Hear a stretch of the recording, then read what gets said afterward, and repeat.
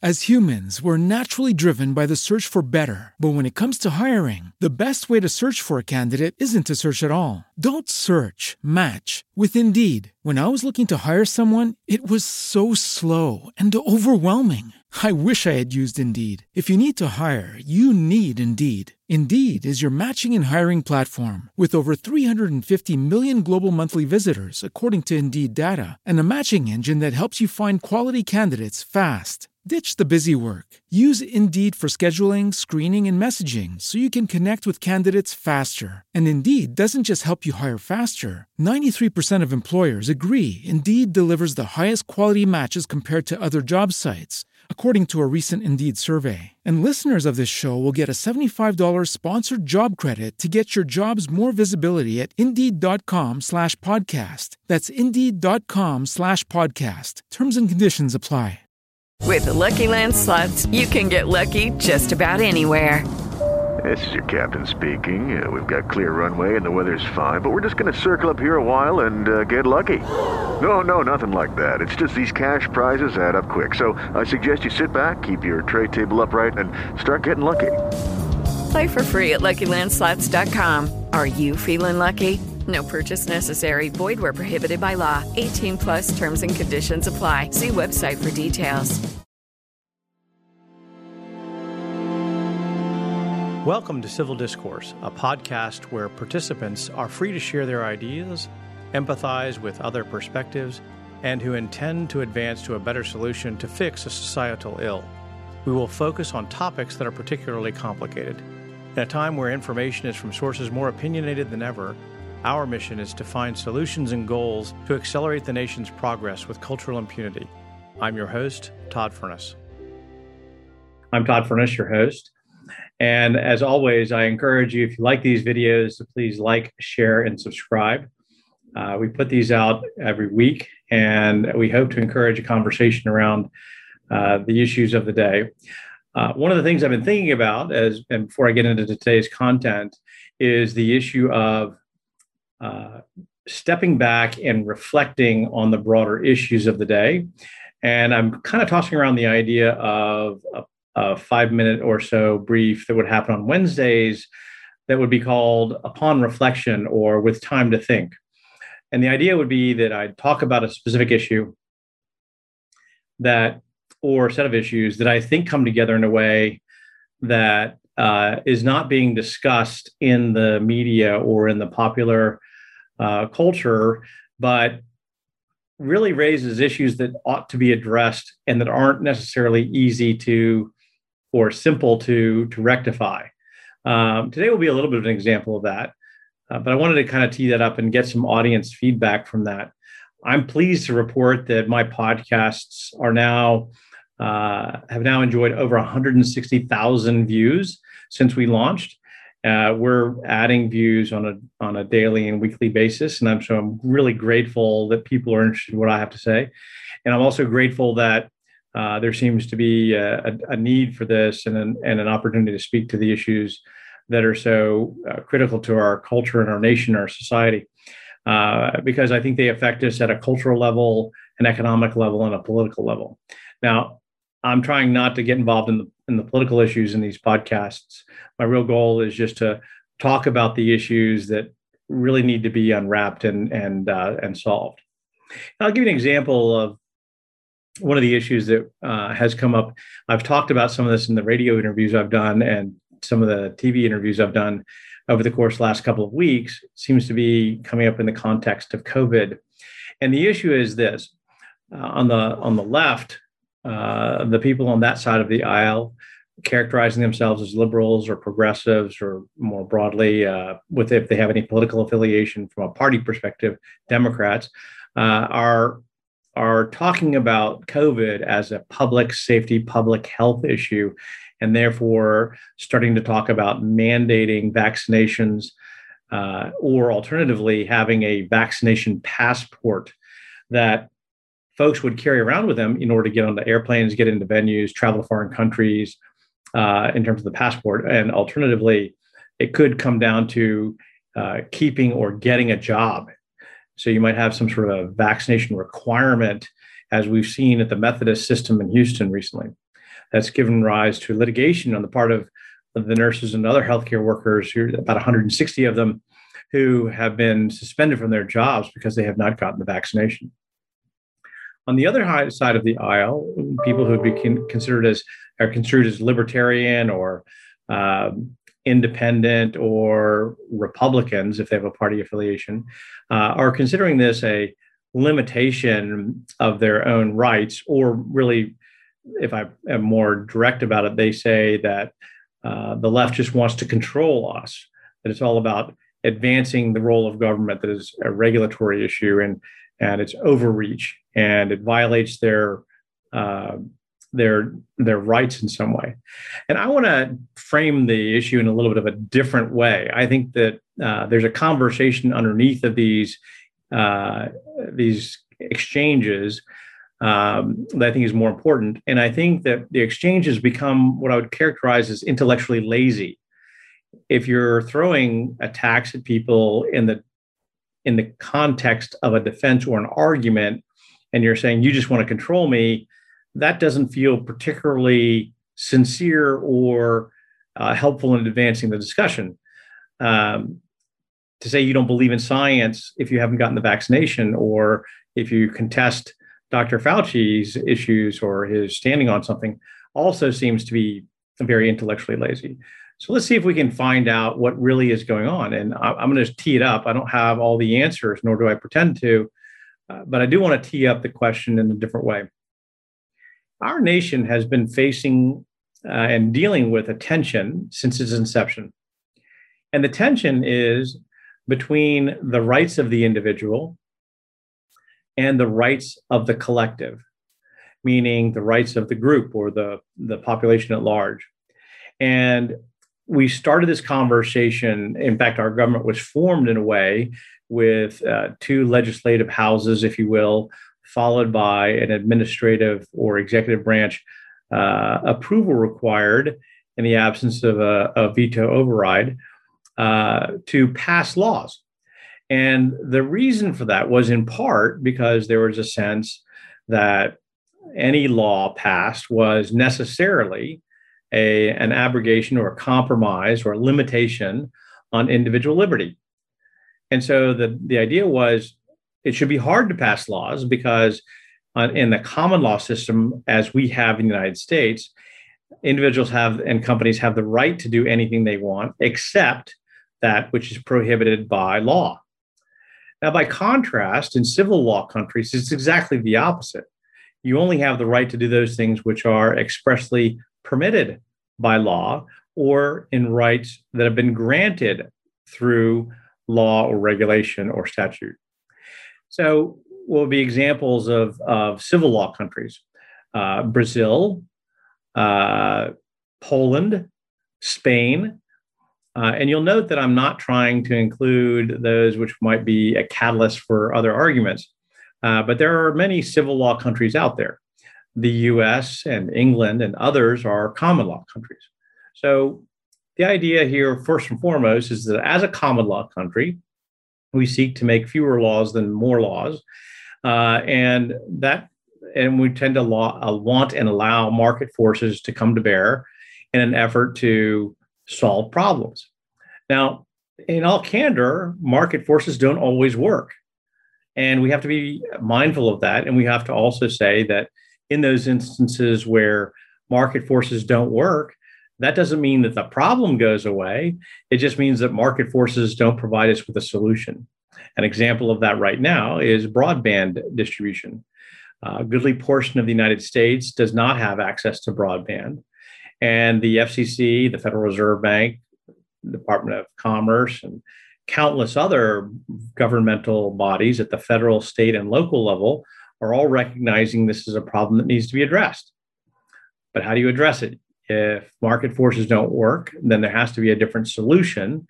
And it may be a tapestry of business models that need to be employed to get broadband extended to more people so that more people can not only access the web through broadband speeds, but as importantly, have access to healthcare, education, jobs, and every other element of the contemporary economy. So backing up to the issue of the day with regard to COVID and how this relates to the bigger question, the issue, in my view, is the dynamic tension between the rights of the individual versus the rights of the collective. So we found a number of instances, and the easy one from a health perspective is to talk about smoking. We don't allow people to smoke in planes, in restaurants, in bars. And the reason we don't allow that is because it's been determined that the adverse consequences of secondhand smoke are such that it can cause problems for those who are not smokers themselves and don't have the ability to protect themselves from secondhand smoke from those who are smoking nearby. So we made a decision as a country that in the vast majority of instances, you're not allowed to smoke in planes, restaurants, and bars. Now, at the other end of the spectrum, we've got a question around having vaccinated over half of the adults in the United States right now. Another 10% of the adults in the United States have had COVID already, which means they have antibodies. So we're probably between 60 and 70% of the population. There's probably 5 to 10% of the population that has a natural immunity to COVID. And then there are a group of people who probably shouldn't be vaccinated for medical reasons and countless other reasons. So, for example, should children be vaccinated? Well, we don't know that they have a particular immediate threat from COVID, and the adverse consequences to children seem to be fairly insignificant. Yes, they can happen, but it's very rare, less than 1% of the time. And children's immune systems are such that they usually bounce back quite quickly, and they are seldom, if ever, hospitalized or intubated, or much less suffer more dire consequences.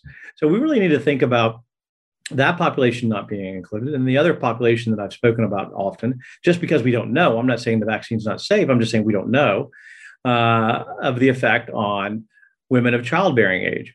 And we don't know what that means to either the opportunity to have a child or what the implications would be for the child after a mother has had a COVID vaccination. Again, I'm not saying that there's anything to worry about here. I'm just saying we don't know. And so, in the absence of data that kind of helps us understand this problem better, then a caution or a cautionary approach would be wise.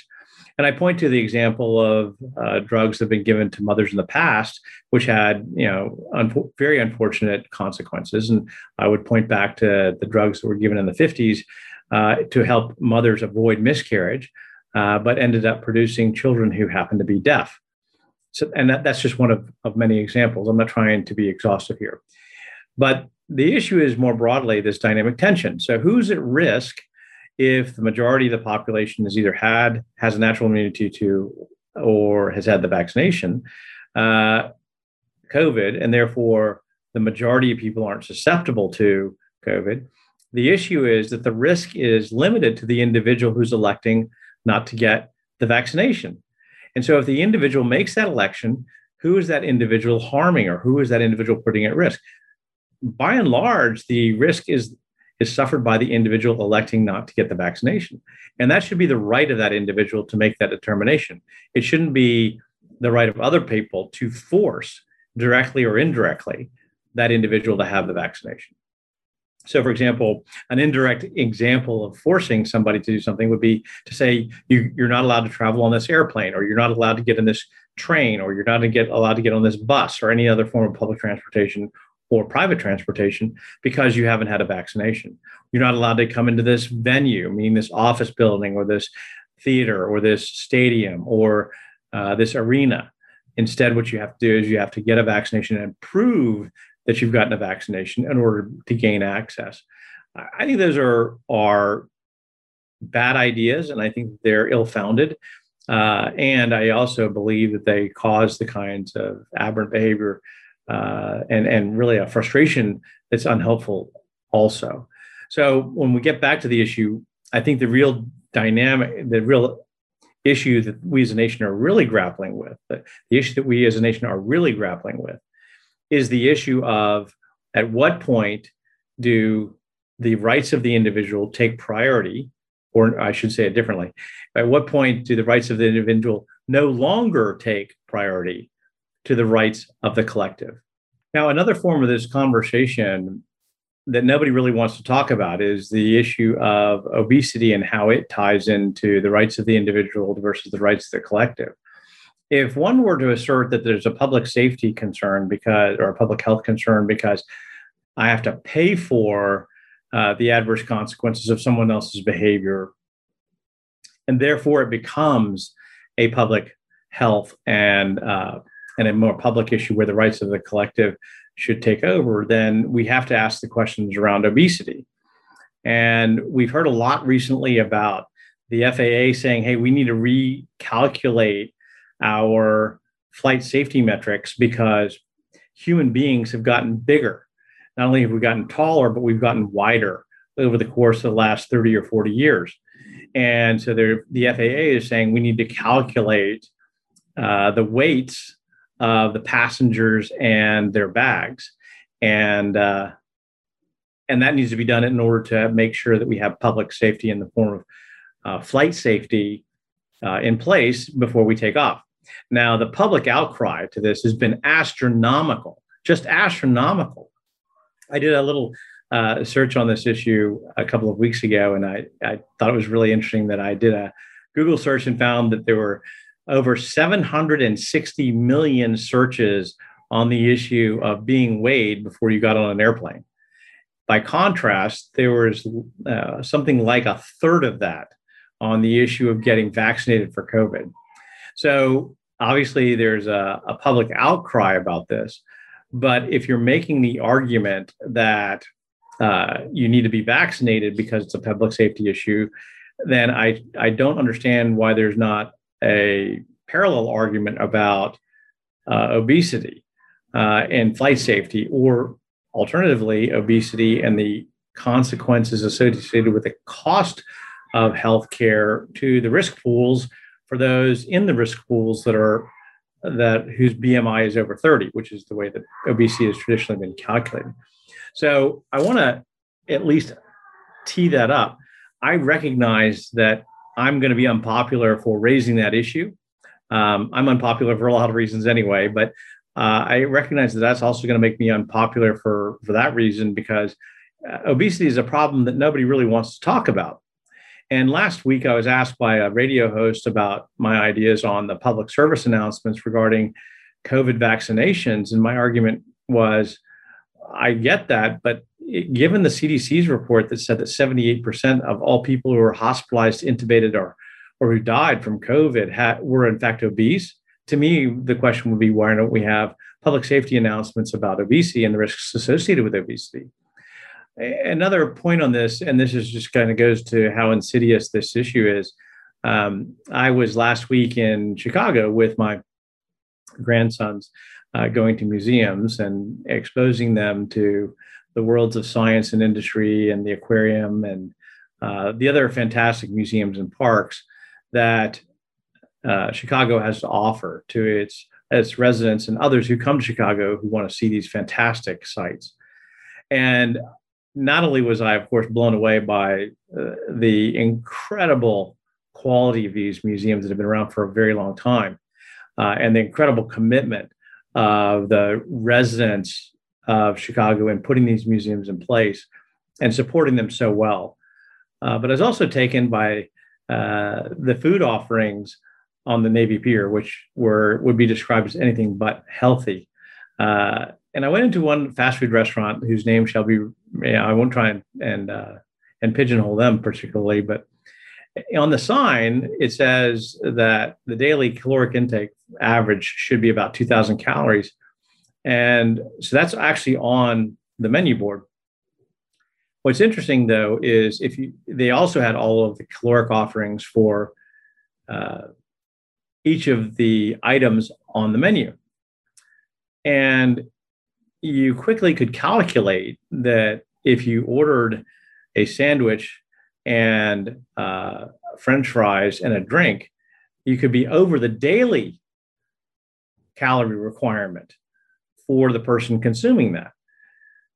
So this is not, it's not hard, but it's also important to note that there weren't any healthy offerings on the menu. So it's not like you really had a choice if you went to this particular restaurant to choose a healthy offering. Salads weren't available. They did have a small fruit cup available for children, but the soft drinks were very limited in what they were offering. They did have water. They did have milkshakes, but beyond that, it was fairly limited. And I'm not suggesting that milkshakes and soft drinks are healthy. I'm just saying that those were on the menu. So as you kind of thumb through this, you say, we as a society really need to think through the issues of individual rights and the corresponding issue with individual rights is that nobody also wants to talk about is individual responsibility. In my book, I talk a lot about the need for preventative care, about going and seeing your primary care physician on a regular basis, about having a relationship with your primary care physician, about doing the three things that mom always said, which were eating right, sleeping right, and getting exercise.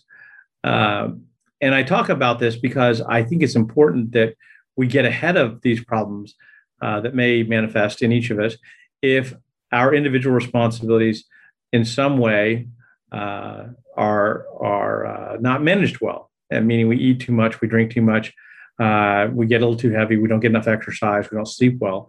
Those things can all be problems. And I also don't want you to think that I'm saying this from a point where I think I'm perfect. I've got these same issues myself.